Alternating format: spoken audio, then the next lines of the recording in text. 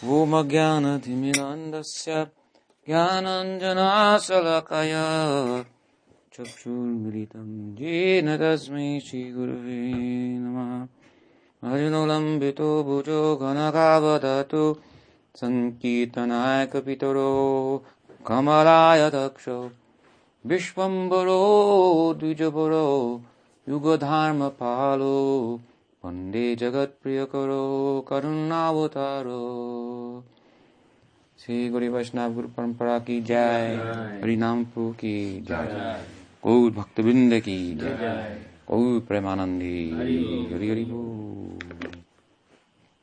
So today is the appearance day of Bhagavan Narasingha. Narasingha means man-lion, human-lion combined. And we can hardly speak about Bhagavan Narasingha without speaking about his devotees, as is the case with all appearances of the Lord. They're relative to, they correspond with the hearts of his devotees.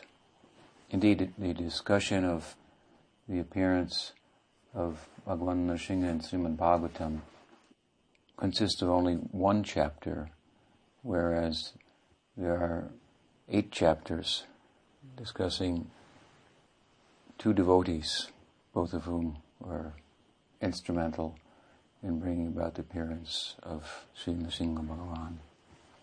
Not one, but 2. And it's a very important section of Srimad Bhagavatam, covering 9 chapters in the 7th canto.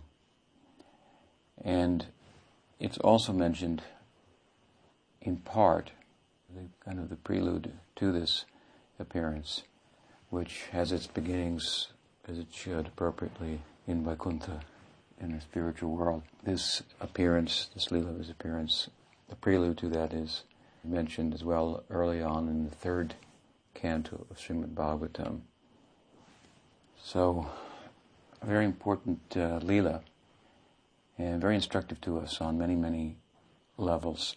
It reaches its climax here in the 7th canto of Srimad Bhagavatam, and although we, the followers of Chaitanya Mahaprabhu, follow him in his pursuit of Vrindavan Bhakti, the Rag Bhakti, rather than Vaikuntha Bhakti, which is a kind of devotion that is steeped in awe and reverence. Worship of Vishnu is full of awe and reverence. The worship of Krishna is motivated by love, pure love, rather than duty in the sense that I should worship him because he's a God.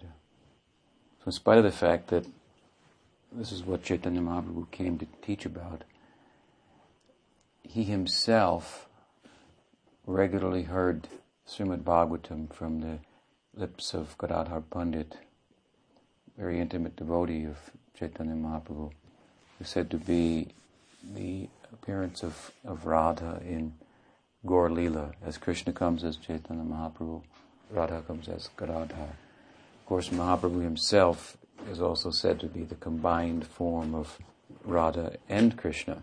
Krishna in the mood of Radha. Krishna, we should say, searching out the sentiment of Radha's love for him. He might know the full limits, full expression, I should say, of love that she embodies.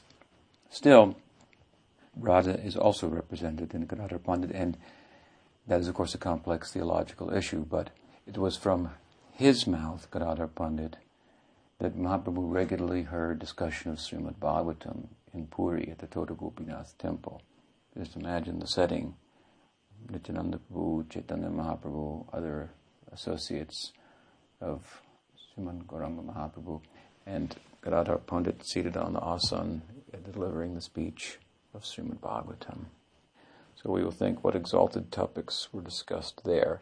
But we hear from Chaitanya Bhagavat that what was the regular discussion, the regular repeated discussion, was this chapters about Prahlad Maharaj. Prahlad Nrsimha Leela. Also some emphasis on the Dhruva Leela. And this is instructive to us because these aren't the highest, in one sense, topics of Srimad Bhagavatam. This is not the gopis meeting at night with Krishna, which is, in one sense, the acme of the whole of the Srimad Bhagavatam. But it emphasizes the Prahlad Nrsimha Leela, the doorway through which we must pass if we are to enter into such a high plane of spiritual experience. And so it's important to emphasize that doorway, otherwise we try to go through the wall or break the door down inappropriately, try to enter into an area that we have no qualification for. So we must become fully spiritual, therefore some emphasis on Vedanta must be there, and what is the nature of material existence, and how it is binding by the force of material desire, and so on and so forth. So these things come out at some length in this Leela, and within the context of the Leela, Prahlad gives many, many beautiful, beautiful prayers.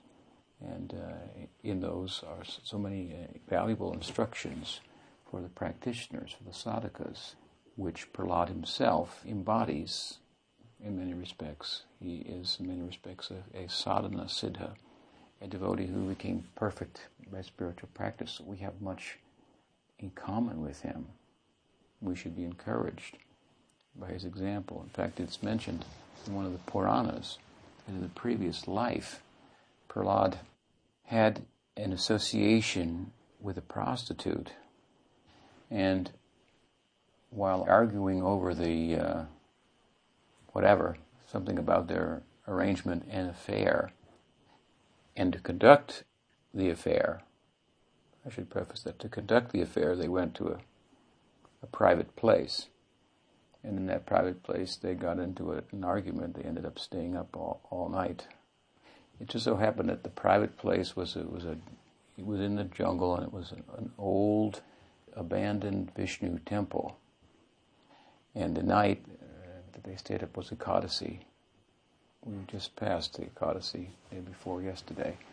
This is called Hari's Day, Ekadasi. It's an important day. It appears twice on the lunar calendar in every month. 11th waning and waxing days of the moon. Ekadasi, means 11th, so Ekadasi, the 11th day. So devotees of Vishnu, they observe this day by gathering together and minimizing bodily demands and whatnot. So therefore sometimes it takes on the appearance of fasting, and they increase their services and their hearing and chanting and so forth. So there are many ways in which Ekadasi can be observed, many aspects to its observance, but one of them is fasting and one of them is staying up all night, also in the temple.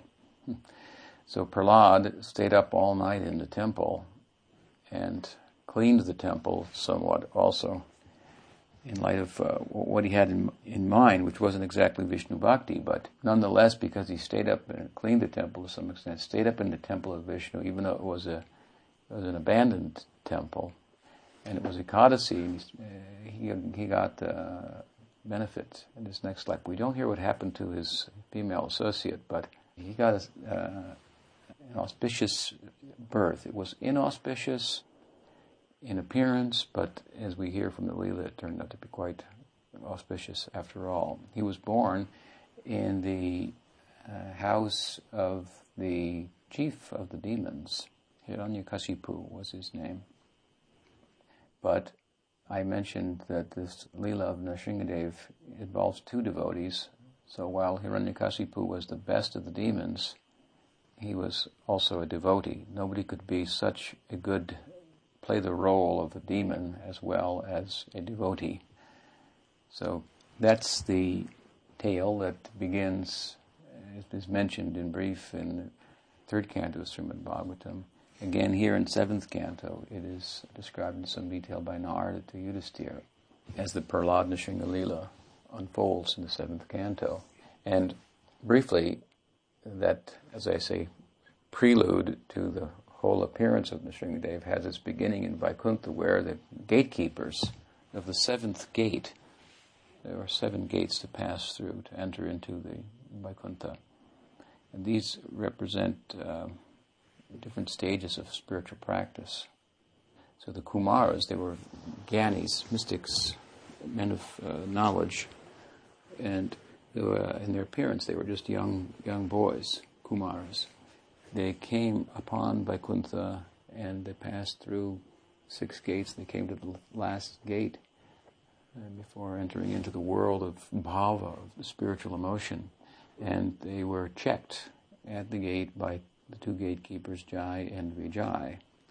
And so, thinking that they were in the material world, where bias, prejudice, is predominant, whereas when we move back from the material experience that we're attached to, we develop some objectivity.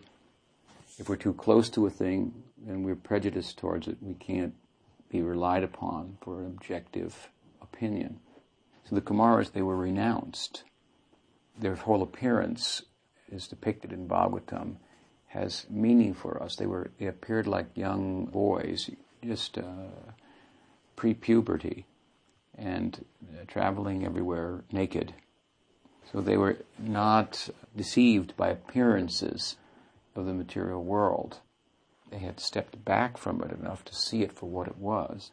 Therefore, they were not involved in the exploitation that it's all about, and the confusion of attraction between man and woman and so forth, where we see one woman as special or one man as special. The reason that we see like this, of course, is because of our material attachment. That's otherwise, if we step back objectively and we say, well, all souls are equal, all bodies are temporary, all bodies will undergo change and transformation, and so forth. So it's our attachment that causes us to see one as special over another. It's not the vision of God. He has an objective vision. He sees all samadarshina, pandita samadarshina. Bhagavad Gita is described. Pandita samadarshina, that the learned person he sees, that a dog eater, brahmani, hasti, elephant, a brahman, different types are mentioned, all equally. Pandita samadarshina, learned person, because he sees them in terms of there being souls, not bodies. So the Kumaras, they had this vision, and appropriately they're depicted in Bhagavatam as being innocent, youthful, innocent, just like in your youth, you feel innocent, and you tend to be open to all types of people. If we're little children, you sometimes get picked up by strangers and taken away in our society, because they're innocent and trusting and so forth. So they had an innocence and a trusting, but they weren't fools. They weren't just children. They were wise. They were Gyanis. They understood the soul. So anyway, here they came across a bias. They were not allowed to enter in. So they saw that the gatekeepers were perceiving us in such a way as to think some people should be allowed to come in, some people shouldn't be allowed to come in. This is material vision. So they cursed the gatekeepers to fall from their position there. And of course it came to the attention of Narayan that his gatekeepers had been cursed, and there had been some commotion at the gates of the kingdom of God. So Narayan came and said, he asked the sages to read the Kumaras, please forgive me for what I've done. The Kumaras were very smart, so when they saw Narayan, this is God, and Narayan said, forgive me for what I've done, they could understand that all these people of Vaikuntha, that Lord Narayan had identified so much with them, that whatever they did, he took responsibility for. So immediately they could understand these gatekeepers are very dear to Narayan. We've made a big mistake here. This is a different type of prejudice, a different type of bias. Not like the kind you find in the material world, but the type that fuels bhakti and creates the variety that is the spice of life of the spiritual world. This is where Vaishnavism, of course, bhakti, the whole concept of bhakti, picks up, and gyan, knowledge, leaves off. Knowledge tells us, real knowledge tells us, that as I'm mentioning, that these names and forms of the material world are here today and gone tomorrow. They're not something to be attached to. We should be unbiased. We should see everyone equally, and so forth. If we rise to that platform, that basic spiritual platform, and progress from there, we can come into a type of a bias that has spiritual color to it, spiritual currency, If we have a bias towards Ram, towards Narayan, towards Krishna, this will determine our standing deep within the plane of Advaita Tattva, non-dual consciousness, as a servant of Ram, as a servant of Narayan, as a servant of Krishna. So this kind of bias, we want that. One that's based on understanding the nature of the self and exercising the self in relation to the Lord and developing love. That kind of bias that creates the variety of the spiritual world doesn't interfere with unity. Here, the variety gets in the way of unity. Everybody wants unity, and everybody wants variety. And that's what Chaitanya Mahaprabhu teaches. Achintya Veda Veda Tattva. The reality is one and different at the same time. So we have to get down to oneness, in part, and separate ourselves from the illusory differences to enter into a world of spiritual differentiation where the variety ornaments, so to speak, the unity. The whole of Vaikuntha is decorating the unity of non-dual consciousness. Just to hover like the Kumaras in non-dual consciousness is not, it's profound, but not positively beautiful. Its beauty only amounts to the fact that it has done away with all that is ugly in the form of material attachment. But to have positive beauty, this we have to come to bhakti. So, this anyway, Narayan took responsibility, and the sages realized they had actually made a mistake, but Narayan nonetheless kept their curse intact, and the gatekeepers, Jai and Vijay, ultimately had to take birth 3 times in the material world as demons, but they were great devotees. They were gatekeepers in Vaikuntha, in the spiritual world. So one of those demons was the father of Prahlad, and he was the king of the demons during his time. He was so powerful in his influence that the gods and goddesses were all practically became his subjects. He had turned the tables so much on the natural order of the universe. And it was in this family that Prahlad took birth. So you don't get a great birth for doing the kind of things that he did in the temple. But then again, as we'll see, there's some benefit from being in the temple and staying up all night in Ekadasi that may accrue. It may not accrue to everyone in all circumstance, but it did in the life of Prahlad. We hear about wonderful effects that can result from little contact with bhakti.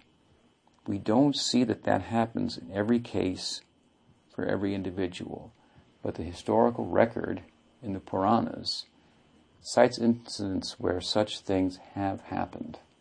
Therefore, we know that the potential for that is there. To somehow be connected with bhakti, to visit a Vishnu temple, to see the deity on the Rath cart, so on and so forth. So many things are mentioned, what the wonderful effects can be, because there are examples of those things happening. We shouldn't just hope that something like that will happen to us wonderfully. That would be like living your life based on winning the lottery. You can't live your whole life and think, well, I'm going to win the lottery, I'm not going to work. You might. Somebody will. You should be busy with other things. So we should be busy with our actual consistent and serious spiritual practice. And some special mercy may come to us at any given time. So it happened to Prahlad. He took birth as the son of Hiranyakashipu, but he became a great devotee. So we also learn from this that regardless of our birth, then there's no restriction on becoming a Shuddha Vaishnava. Sometimes people think, you have to be born in India and be a certain age, even speak with an accent, to be a bona fide guru or something like that. Certainly we'd be happy to have Prahlad as our guru. He was born in a family of demons, not in a Brahmin family or not in a Vaishnava family. So we can also be encouraged from Prahlad's example in this regard. We weren't born in Brahmin families, and some of us weren't born in Vaishnava families, born in India, where all these things maybe incidences have been recorded and scriptures manifest and so forth. which makes it in many respects a pious place. Now, Prahlad was born in very adverse circumstances. You couldn't find worse conditions to be the son of the king of the demons. Yet he became such a great devotee. So we cannot, as I say, speak about Narasinghadeva without speaking about Prahlad. And even Hiranyakashipu, who was one of the gatekeepers. And this is Virarasa for the Lord. The Lord wanted to fight. Virarasa means heroic rasa. So when the Lord wants to fight, then in Vaikuntha, that usually doesn't take place. In the Braj Leela, that takes place. Krishna likes to fight. We call that Yudhavira. It's a type. There are for certain divisions of this Virarasa. Yudhavira. It means wrestling and boxing and this kind of thing. Wrestling mostly. So Krishna is always engaged in wrestling with the other gopas, cowherd friends, and challenging one another and making various gestures and boastful talking and so forth. These are all ecstatic elements that surround the actual experience of Yudhavira that augments their Sakyabhava. But this doesn't take place in Vaikuntha. Nobody fights with Narayan. He's God. Om Narayan. Seated on the throne and worshipped with awe and reverence and so forth. If Narayan wants to experience that Virarasa, then he has to make a special arrangement. So this was a special arrangement. This is what's behind the whole thing. The Kumaras coming, cursing, it's all, everything going on by the Lord's desire for joy, for Rasananda. We have to trace that out and find out the cause. So many other things are happening. We can attribute it to this or that and that, but here, this is the basis of everything. The Lord is joy. Brahman is Ananda. Anandamayo Vyasat. Anandamayo Vyasat. The nature of Brahman is that it is Ananda, joy. So that Brahman, that truth, reality, God, is experiencing himself, his joy, in so many ways. And so many things are going on. Everything is going on for that purpose. We just have to have the angle of vision to see that. And that at that vantage point, to see, we can hear about that from the scriptures and from sadhus and so forth, and we would be charmed by that. But still we find in our life there's much struggle and pain and suffering. But we should know it's because of our angle of vision. We're going against the current. All is moving according to the will of God, Bhagavan. Lokavatulila Kaivalyam. The whole world is manifest out of joy. His desire to experience himself, his nature, joyful. Joy celebrates itself. So this is what we call lila. It's not like karma. Karma is action that is born out of necessity. Because we've identified with the body has needs, so we're busy. I owe, so off to work I go, they say. You may have seen the bumper sticker. This is the realm of karma, moving out of necessity. The lila is moving not out of need, not out of a sense of lack, but out of a sense of fullness, out of joy. When we sense how much we're lacking as a result of identifying with the empty bag of this body, then we're in a good position to pursue our fullness by moving away from identification with the body.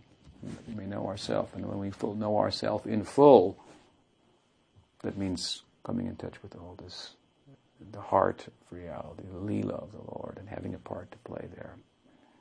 So this whole lila has its beginning in Bhagavan Narayan's desire for Virarasa.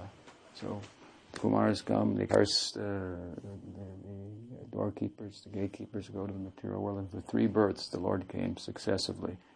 As they took birth 3 times in the material world, as Hiranyaksha and Hiranyakashipu, as Ravan and Kumbhakarna, as Shishupal and Dantavakra. In fact, this narration in 7th canto is arising out of Yudhishthira's question to Narad as to how it was that the Lord dealt with Shishupal in the way that he did. Shishupal was openly envious of Krishna and critical in public assembly, so much so that all the devotees of Krishna were assembled were just about to cut his head off. Well, the Lord stopped them and did it himself, but Shishupal it was apparent that he got liberated as a result of that. It became apparent to everyone. So Yudhishthira is trying to understand this, and Narada is explaining it to him.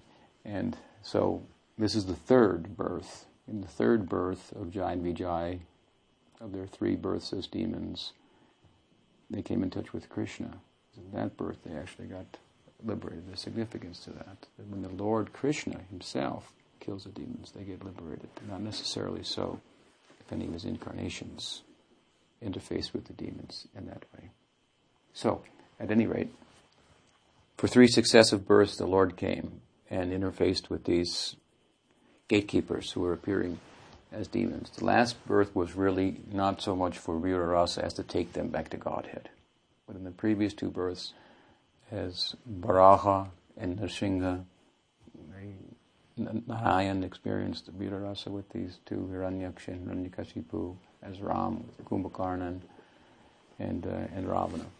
So, this is the heart of the background for this whole Leela. At the same time, Prahlad, this sadhaka, is brought into the picture.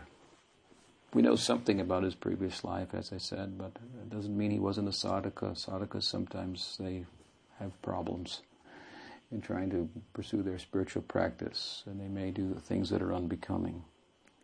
But the Lord doesn't overlook them or forget them. In fact, he appears in the world for the sadhakas to collect them up.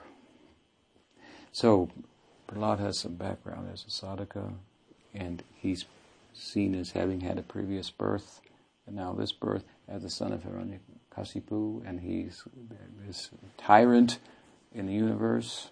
He received his position of power and esteem that was such, as I mentioned, that it was able to subjugate the demigods, which means to interfere with the natural order of things. The natural order of things is that good prevails over evil in the long run. Nahi kalyana krit kaschit durgatim tatagachati. Krishna says it in the Gita. Very affectionately he speaks to Arjuna in this way. When Arjuna wonders, if I pursue sadhana, spiritual practice, but I'm not successful at that, what will be my position? I have nothing in that realm, and I will have given up the material world. I have nothing there. What will my position be? And Krishna says, oh, my dear son, nahi kalyana krit kaschit durgatim tata. Very affectionate word, tata gachati. So don't think like that. One who does good in this world will never be overcome by evil. This is the natural order of things, but it appears sometimes that evil takes the upper hand. So this, in a big way, the natural order was disturbed, and evil was prevailing over all the good elements personified as the devas, the gods and the goddesses and so forth.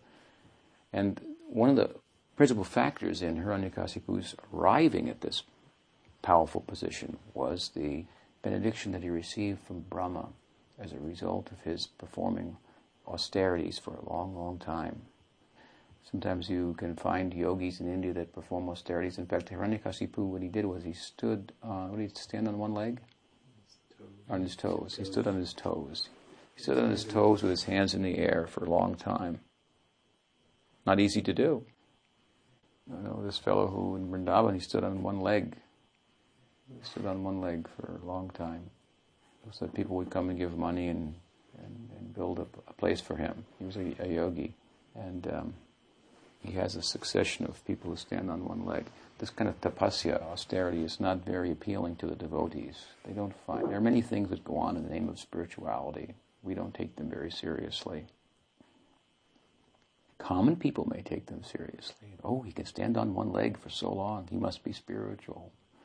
Here we find this Hiranyakasipu stood on his tiptoes, with his hands in the air for a long, long time.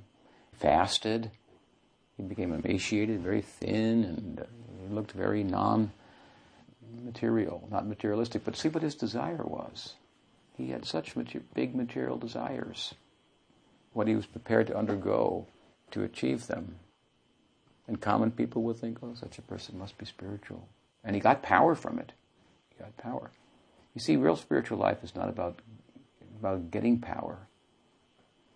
A fellow told me he wanted to become a devotee, but he was reluctant to shave his head, which the monks do.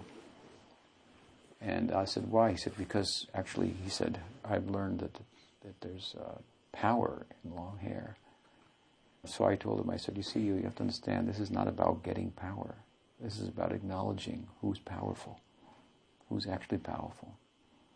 And there's power in that, because that's reality. And any power that we identify with, that we don't trace back to its origin and acknowledge it and so forth, that power will not be very useful, helpful to us. It may deceive some common people and ourselves, delude us into believing we're something other than we are, something spiritual. But devotees are not foolish like that. They will not be deceived by such persons. Hiranyakasipu looked like a powerful yogi, and by the power of his austerity forced Brahma to come and give him benediction. But in his heart was enmity toward Vishnu, because I think his brother was killed by Vishnu. Must have been Hiranyaksha. So he had enmity towards God. Sometimes we lose a friend, then people lose a friend and become mad at God. So he was like that. This is not very smart. Who gives, he has the right to take away at any time, as a position of God. So anyway, he asked, then Brahma said, wow, you've done this austerity, and so according to the natural system, you're due some reward for that. What do you want? So he had this whole system that he had thought of, by which he thought that he could escape the hand of God, that he could beat the system. He said, I want the benediction that I will not be killed by any man or any beast, neither by any weapon, by anything dead or anything alive, not in the land, not in the sea, not in the air, not at day, not at night. In this way he made a huge checklist of conditions by which he would not die. And Brahma granted him that. And foolishly he thought that he had become immortal. And immortality, of course, that is the position of the godly. He thought he had achieved that without undergoing spiritual practice, without surrender, sacrifice, and so forth. But it's not possible to achieve a godly position, such as immortality, by any way other than going with the system. He tried to go against the system, to beat the system. He was a kind of a cheater. Like his later successor, Ravana wanted to build a golden staircase to heaven. Out of material prosperity, he thought he could ascend. So by some material adjustment. And see, still what effort he was prepared to put in. If he had put just a fraction of that effort in with the right heart, in devotion to Vishnu, he would have been so successful. Sridhar Maharaj used to like to quote that saying that, rather to reign in hell than to serve in heaven. Understand? Rather to rule in hell than to serve in heaven. This is the material conditioning. We are so opposed to the idea of serving, even though it's hellish trying to be the ruler, because it's not our actual position. And everyone else is trying to be the ruler too. So it's problematic. Therefore there's war going on. So many kings warring with one another. And these kings really are the senses and the mind's demands, ruling over the world, ruling over us, and warring with one another. Sometimes we reach a pact, peace. We call it love. Usually it turns into some fighting and breaking up, and this way the material relationships are going on. But we would rather live with a false sense that I can control things, I'm in charge, even though it's uncomfortable, than to undergo the ego-effacing process of giving up that enjoying spirit and replacing it with a serving ego.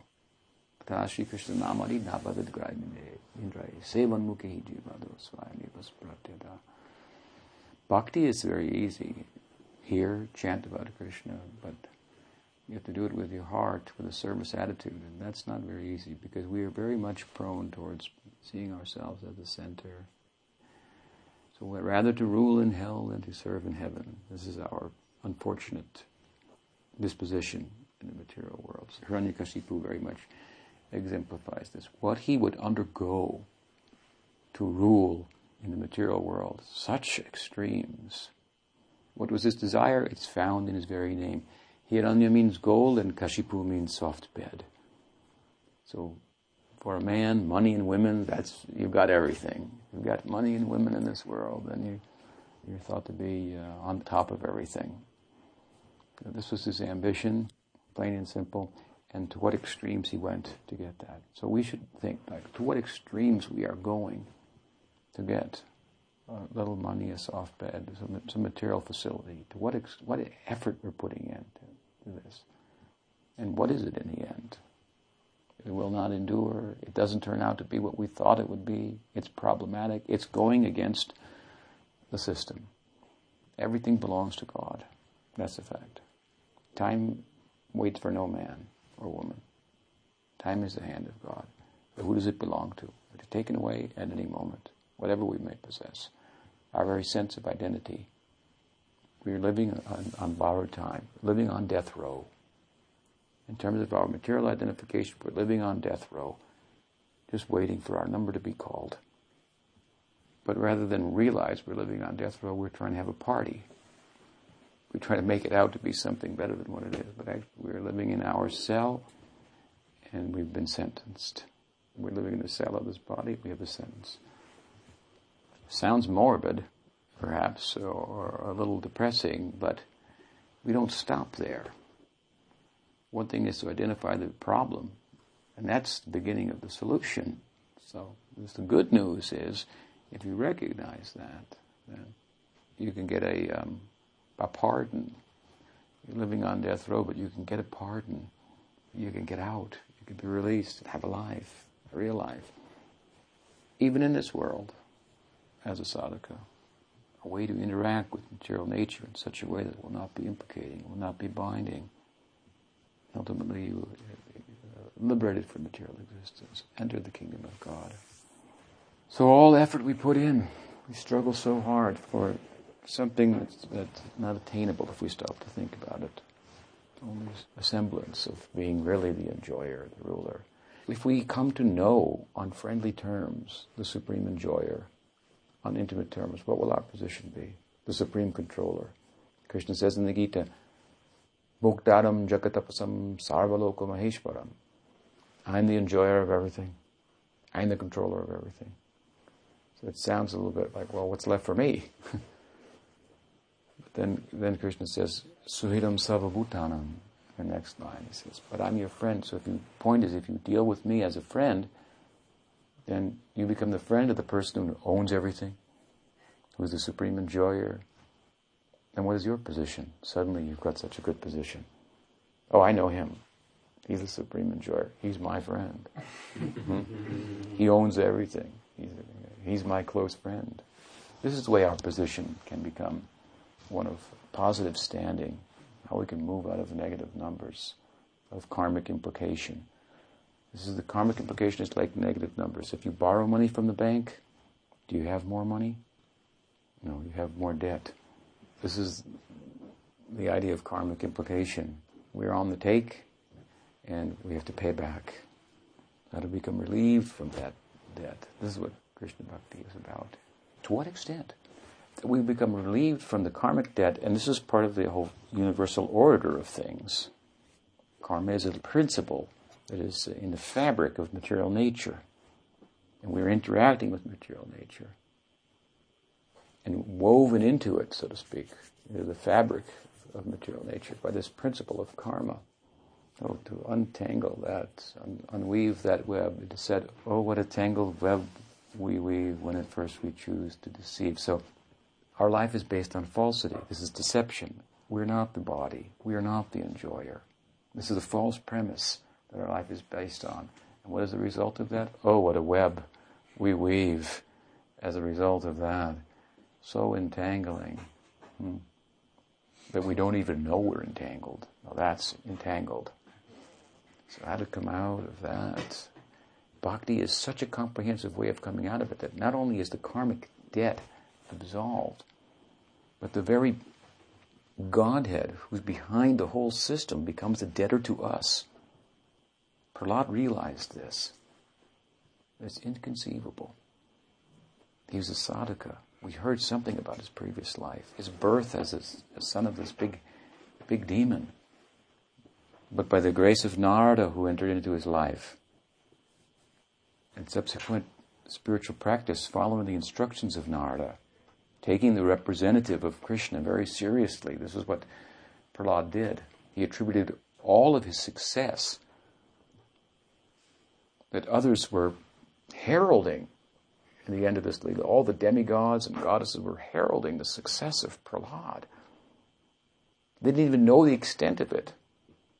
But Narasinghadeva himself explained the extent of Prahlad's success. He said, the success of this boy is such that his position is greater than everyone in Vaikuntha, anyone past and anyone present, including Lakshmi, Garuda, and all these servants of mine. His position is better than theirs in relation to me. And anyone who follows his prayers, what he has spoken here, Narasinghadeva in this whole section, which is about him, this is his day, he says about half a dozen things. Half a dozen verses he speaks. Prahlad speaks hundreds of verses. How important is the devotee? You understand? How inseparable the devotee is from the Lord. The success of Prahlad was just, the demigods were already heralding it when Vishnu spoke out and told these kind of things about it. This is his position. Sanatana Goswami reasons why it is that the position of Prahlad could exceed that of all the inhabitants of Vaikuntha, even the Parshadas of Narayan, the eternal associates. He said because his bhakti was tested, and theirs was never even tested, so he's given some spiritual reasoning like this. And Prahlad, as we'll hear, was tested to the extreme. Not only was he tested by Hiranyakashipu in terms of his nishta, his fixed, firm faith in the Lord, but he was tested by the Lord, Bhagavan Nrsimha as well. He passed with flying colors. He tells us that such possibility. This is inconceivable. What is our position?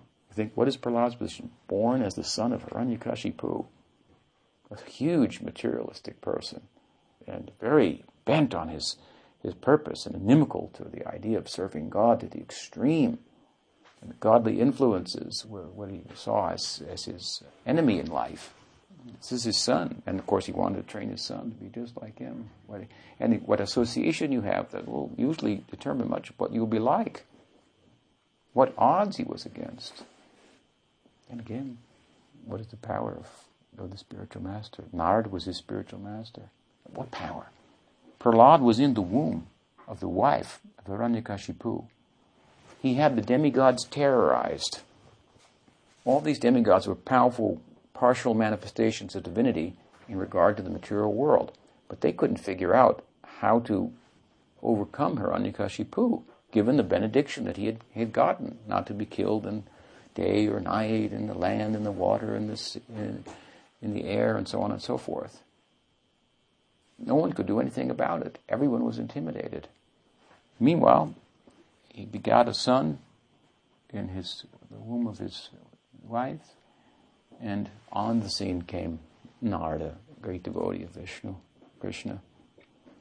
And what the demigods had done, they were so worried that this Hiranyakashipu has gone against the natural order of things, and evil is prevailing throughout the universe to such an extent we've never seen before. And now he's going to have a son, this guy. What's that kid going to be like? So they kidnapped his wife, and they were going to abort the child or kill him at the time of his birth, either way. But while they were holding her captive, Narad came in and preached the essence of Srimad Bhagavatam. Ostensibly he was preaching to the wife of Hiranyakasipu, but actually in his heart, he was sending his well-wishing to that child. This is the power of the spiritual master. They weren't physically even connected. They're separated by the womb. But the well-wishing of Narad could have such an effect. And Prahlad could understand it too. Whenever he was questioned about his success, he would bow his head and say, my regard first and foremost all goes to my spiritual master, Narada. In Prabhupada's poem, A Prayer to Lord Krishna, where he speaks about his spiritual aspiration and so forth, he inserts a verse from Srimad. It's a Bengali poem. In that verse, in that poem, in that song, he inserts a verse from Srimad Bhagavatam, from the teachings of Prahlad. There he's speaking about how, oh my dear friend Krishna, he says, the fact is that your life will become pious, you'll become fortunate if Radharani is pleased with you. This is how he begins. And he says, my spiritual master, Bhaktisiddhanta Saraswati Thakur, was a great preacher of Lord Chaitanya's teachings. He came to the world to give out Krishna Bhakti and Krishna Nam everywhere. He's asked me to preach this Krishna Nam and fulfill his ambition to see it go all over the world. So I need the power from you, Krishna, to do that. So would you please give me that power? And in this way he's negotiating with Krishna, saying, my Gurudev is a representative of Radharani, and if Radharani is pleased, your life will be fortunate. So she's asked me to do this, so you should give me the power to do it. That would be good for you. And in the course of explaining that, negotiating with Krishna in his prayer, he cites this verse from Bhagavad Purana of Prahlad, wherein Prahlad first and foremost offers his regards to Narada, saying all of his spiritual success, whatever it is all attributed to the first and foremost to his association with Narada, the instructions he received there, and so forth. This is divine intervention. What power Narada had. And so the boy became a great devotee. And that in childhood he was preaching in the school. He was actually a devotee of Krishna. He spoke about Vishnu Bhakti, but he was a devotee of Krishna. Therefore he said things like Matirna Krishne Paratasvatova Mito Vipadyeta Grihabhartanam. He mentions Krishna. Those who are too materialistic, the topics about Krishna can never come in their head, he says. Later on, he also says what he's about. He says, Ekanta Bhaktir Govinde, exclusive devotion to Govinda. Narada, of course, is Ishtadevata, his deity is Krishna. So Ishtadevata, Prahlad is also Krishna. This is significant. He speaks about Vishnu Bhakti. It just means general bhakti, but he's actually a devotee of Krishna. And who but Krishna, tricky Krishna, could come up with a solution to deal with the benedictions that Hiranyakashipu had received from Prahlad that appeared, even in the eyes of the gods, to have made him immortal. You have to understand, the gods are thinking, this guy's beat the system. How can it be? He's beat the system. They're checking the books. Their faith is shaking at this point. They're wondering, what is the value of being a devotee? Does this really work? They're actually feeling like that. That's another reason why Narasinghadeva, when he appeared, gave Prahlad such an exalted position, because he wanted to encourage the devotees. The demigods are all devotees. They're sakama devotees. They have material desires. Prahlad was a kinchana devotee. He had no material desire. But they were wondering, in their wavering, tender faith, if the system even works. Is being a devotee, is it all it's made out to be? This guy wasn't a devotee and he's defeated us, it appears. And as I say, another reason why Prahlad was given such an exalted position by Narasimha. To demonstrate to the demigods, yes, it's good to be a devotee. Be sure of that. Be convinced. But again, our point here is this is Krishna. Krishna appeared as Narasimhadev. Krishna's in the background. He's the Ishtadevata of Narada and of Prahlad. He's a Vishnu avatar, Narasimhadev, but he's Sadaishwarya. all 6 opulences. Very special. He's very special in the lives of devotees of Krishna. He appeared in Mahaprabhu's Leela as the protector of the Sankirtan. Favorite instrument is the mridangam. Mahaprabhu chanted what we sang before we began the class. He chanted that at Jagannath Puri, visited the holy places of Narasinghadeva and so forth. Narasinghadeva, after he killed Hiranyakashipu, we haven't got to that, but after he did, leaving the world, where did he go on his way out? He stopped in Navadvip. Nrsimhapoli came to wash his hands in the Ganges with the blood of Hiranyakashipu. It's a holy place there. In modern Sankirtan in New York, when the devotees were just beginning under Prabhupada's guidance, then sometimes people would attack them, and we gave them the Shringa mantra to chant, to invite that Nrsimhadev to protect the Sankirtan, as he did in Mahaprabhu's Leela, when the Chandakazis took the mridanga and broke it and tried to stop the Sankirtan. He's the presiding deity of the Ishtadevata of Sridhar Swami, who was the famous commentator on Srimad Bhagavatam that Mahaprabhu so much embraced and appreciated. So he has a special place in the lives of Krishna's devotees, a very special manifestation of the Lord. And as I said, Krishna is very tricky, so Hiranyakashipu was very tricky also. So Krishna appeared as Nrsimhadev. First, of course, Prahlad, as I mentioned, began preaching to the students in the school. So we're also taught by this that there's no age limit to when one can become a devotee and of high stature. At 5 years old, he began preaching. What did he preach? That at 5 years old, you should take up bhakti. That's what he taught. Komara macharit pragnam dharmam bhagavadhodita. While during recess, this is what he preached. Vishnu Bhakti to the students. And so, after some time, the father asked the teachers, please bring my son. The king says, bring thy son, I want to see what he's learned. He asked him, what's the best thing that you've learned in school? And then he said a famous verse, Shravanam kirtanam Vishnu smaranam padasevanam archanam bandhanam dasyam sakyam atmani vedanam iti pumsarpito Vishnu bhaktis chennavalakshana kriyeti bhagavati adha tanmaneditam uttamam. His father was floored. Prahlad said, the best thing I've learned is that hearing, chanting, remembering, etc. about Krishna, this is the best thing one can do. About Vishnu. He said, Vishnu, that's my enemy. Hiranyakashipu said, where did you get this guy? He scolded the teachers. The teacher says, hey, we didn't teach this stuff. We got nothing to do with this. You're faithful servants. So it was realized over time that Nard had come there, as I said, secretly before, perhaps afterwards also, instructed him. And anyway, Hiranyakashipu, when he realized the kid's a devotee of Vishnu, how can it be? I think we have to deal with it. So he tried to kill him, and he tried to bribe him. In so many ways, he, as I mentioned, tested the faith of Prahlad in so many ways, and he tortured him ultimately. Put him in a pit of snakes and fed him poison. Gave him a cake. A little boy, have some cake. But he said, I can't eat the cake unless I first offer it to Vishnu. So there was poison in the cake, but when he offered it to Vishnu, the poison was taken out, he ate the cake, nothing happened to him. So all these miraculous things were happening every time his father tried to kill him or dissuade him and so forth.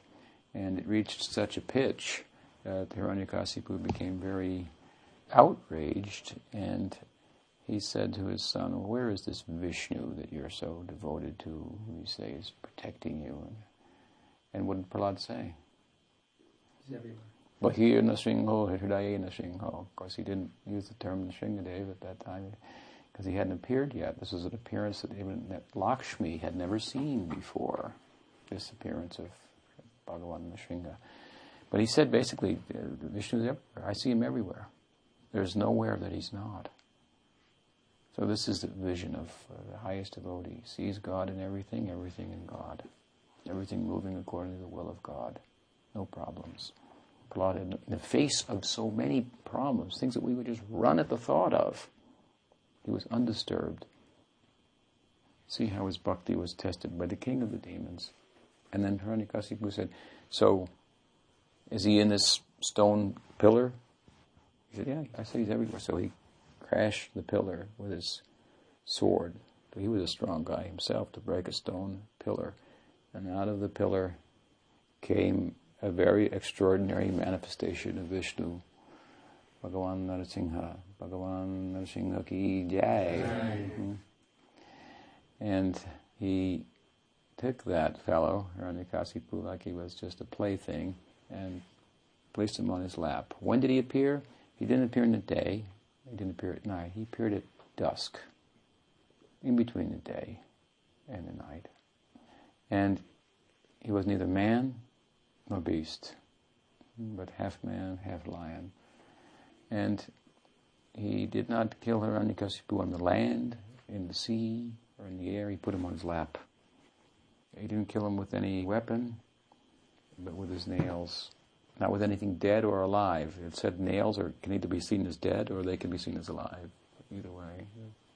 In so many ways, his appearance was such that it corresponded with the necessity of his devotee, Prahlad, to counteract the influence of Hiranyakasipu, who had thought and even convinced the demigods to a large extent that he had beaten the system.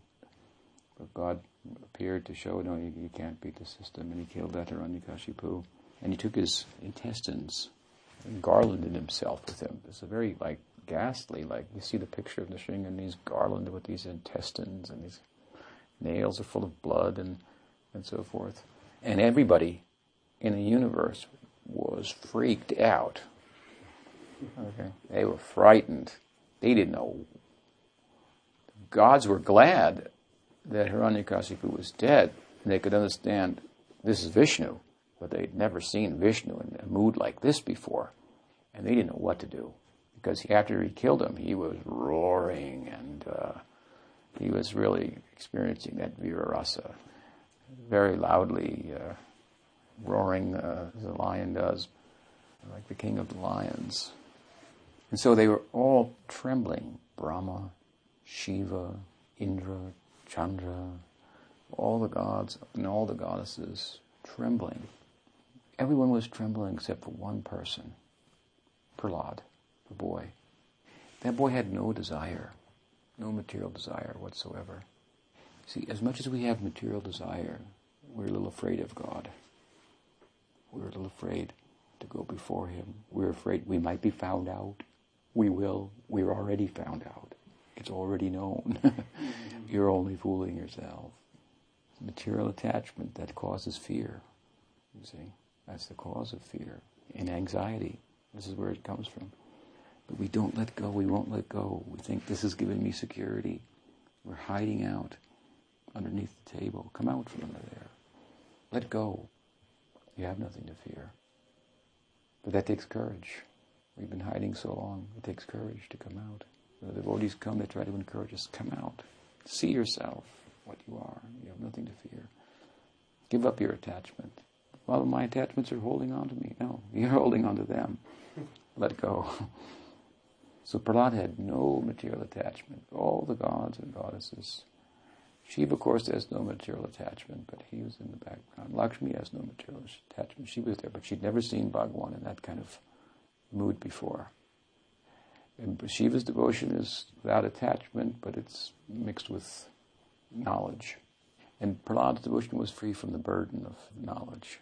So his love was pure. In other words, love came out and suppressed the knowledge to some extent.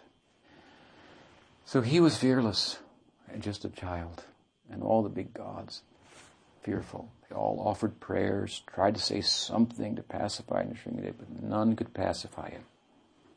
They could not pacify him because they all had some Hiranyakashipu in their heart. Understand? And he had come to now do away with this Hiranyakashipu business. So then Brahma pushed Prahlad forward and said, you say something to him. They didn't know. They thought, well, maybe because we lost faith for a moment, he's going to destroy us too. So Prahlad was pushed forward. And this ferocious lion like Narasimha became like a pussycat. Took Prahlad, patted him on the head, sat him on his lap, and Prahlad spoke eloquent prayers of Vedanta philosophy and Bhakti, Siddhanta, conclusions of devotion, and so forth. glorification of Vishnu. And everyone was astounded. And Bhagavan Nrsimha was so pleased by the speaking of Prahlad. Then he asked Prahlad, he tested Prahlad. He said, so, I'm Bhagwan. I've come to give a benediction. Take something. He knows everybody wants something from me. Everybody. Whether they know it's me or not, everybody wants something. And I'm the one who gives everything. I own everything. From the tiny ant up to the big Brahma, everybody wants something. So when I appear, you better take something, okay? I've come, I give my darshan, holding hand like this means give the blessing. What do you want? I'm here. So he said to Prahlad, so you're very nice. What you've said is very nice. Now, please, you take some benediction. He said, no, I don't want anything. No, take something. I'm God, I'm Bhagwan, I've come. Take something. No, I don't want anything. Repeatedly, Prahlad said, I don't want anything, I don't want anything. His words have been interpreted in different ways. Some have interpreted, it can have different meanings. I don't want anything, I don't want anything, I don't want anything. I only want devotional service, life after life after life. In different ways it's been interpreted. But his response was very pleasing to Narasinghadeva. Finally, Narasinghadeva insisted, and he's not one, you want to argue with too much, but Prahlad said, if you insist, if you want that I want, I don't want anything, but if you want that I want, then I will take something. This is actually Vaishnavism. But Vaishnavism is about what the Lord wants, what the Lord's devotee want. If they want, then I will accept that. So if you want that I want something, all right, I will want something. What do I want? I want that you give my father liberation. Just the person who had tortured him, did everything to break his faith, was the greatest impediment to his bhakti. But was he? Appeared to be a great impediment. But he was so instrumental in giving Prahlad the position that he had attained. And what did Narasinghadeva say to him? That's already done. He's already on another planet, and he's my devotee. He's going to take birth once more. It's already done. And what he meant to say by that is also that connection with a devotee makes your life valuable, immeasurably. He's saying, for my pure devotees, anyone who's connected with them, anyone who has affinity for them, whether it be based on devotion or not, my blessing goes to them automatically. That's why Sanatana Goswami has reasoned in his Brihad Bhagavatamrita commentary that Bali Maharaj was given the position to have Vaman, Vishnu, an incarnation of Vishnu, as his doorkeeper. He says, how could he have got that position? First of all, he also went against the natural order and tried to take over the heaven and pushed Indra out. That's not a pious thing to do. He disobeyed his spiritual master, Sukracharya, who told him not to give in charity to Vaman. Then he promised Vishnu Vaman something and he couldn't fulfill it. So how could he get the benediction that he did? Sanatana Goswami says, because he was connected with Prahlad, because he was the grandson of Prahlad Maharaj. So such is the value of how dear a devotee is. Narasinghadeva told the assembly, this person is more dear to me than Lakshmi. And all that Lakshmi can do, in the spiritual world, Lakshmi creates so much opulence. We cannot imagine with the opulence of Vaikuntha. He said, I would rather have the akinchan, desireless heart of Prahlad, the empty heart of Prahlad, who has no desire whatsoever, than all of the opulence that Lakshmi can create in this world or the spiritual world. Everyone wants the blessing of Lakshmi, the goddess of fortune. He said, whatever she can produce, materially or spiritually, this is what I want. Selfless heart of a devotee like Prahlad. He told, Prahlad's body is more dear to me than my own. I find it more beautiful than my own. And my form is worshipped by all the demigods, and all the demigods are manifestations of my form. Mahaprabhu danced on the shores of Jagannath Puri with the deceased body of Haridas Thakur. He buried that body in the sand with his own hands and said, whoever worships this place will become a pure devotee. Bhagavan Nrsimha, so the body of Prahlad, this is a demon's body, you understand? A demon's blood running through his veins, this is the idea. He's become a devotee. All that is changed. If you see him otherwise, that's your problem. You've made offense. Mahaprabhu was teaching the same thing about Thakur Haridas, born in a Muslim family. We call him Brahma Haridas. Also, Prahlad. Prahlad is partially manifest in Gaur Leela as Thakur Haridas. His devotion was tested. He was chanting Krishna Nam and he was a Muslim. And the Muslim leader said, look, it's okay for the Hindus to chant, we can tolerate that, but not our own people. Stop this. He couldn't stop. He couldn't stop chanting. He had such a taste for chanting. It was so sweet. He was arrested. And in the jail, he chanted and preached to the prisoners. And they converted them into devotees. So then they took him out of the jail and they took him, to make an example of him, they took him to maybe 21 different marketplaces, which is the Muslim system. Just like Saddam Hussein. You put him in the marketplace, strap him to a pole, and whip him. Show him, if you act like this is what happens to you. They did that in 21 marketplaces throughout the villages, to make an example out of Haridas Thakur. And in all of it, he kept chanting. And at a certain point, they had been commissioned to kill him by beating him, but he didn't die. So the people who were beating him felt, we've got a problem. Would you please die? I don't know why you're not dead. Would you please die? Otherwise it's going to be a problem for us. And then Thakur Haridas said, oh, that's going to be a problem for you? Okay. So then he appeared to die. He didn't want to cause them any difficulty. And they threw him in the Ganga for dead. Floated down some distance and came to shore, and there was Mahaprabhu, Chaitanya Mahaprabhu. And the body of Prahlad had no markings on it. And all the markings were on the body of Chaitanya Mahaprabhu. In other words, Mahaprabhu was taking the beating, and Prahlad was not feeling anything. Thakur Haridas. So he's said to be partial incarnation of Prahlad. This is Prahlad in Gaur Leela. See how dear he was to Mahaprabhu. How dear Prahlad is to Nrsingadev. How Prahlad is a sadhaka and teaches us so many things we can get encouragement from, regardless of our birth, regardless of our age, regardless of our education. What is the power of the spiritual masters' connection? What is the fruit of selfless devotion and so forth? What is the prospect for the sadhaka practitioner? And in Gaur Leela, we are learning so much from Thakur Haridas. He's Namacharya, the very living example of the teaching of Nam Dharma that Mahaprabhu came to give. And what is his birth? And we should get encouragement from that. This is for all people, in other words. This Krishna Bhakti, especially as Mahaprabhu has come to give it. So in this way, we've talked to some extent, at some length, about the appearance of Nrsingadeva, and as you can see, it was about 90% about Prahlad. No contradiction there, because the heart of Prahlad corresponds with Nrsingadeva. That's where he is. That's what caused him to manifest, given the circumstances. The Lord appeared as Nrsingadeva, and Prahlad eternally worships him. Bhagavan Nrsimha ki jai, Bhakta Prahlad Maharaj ki jai, Sri Nrsimha Chaturdasi Mahamutsvatite ki jai, Gaur Bhakta Vrinda ki jai, Go Premanandi Hari Hari Bol.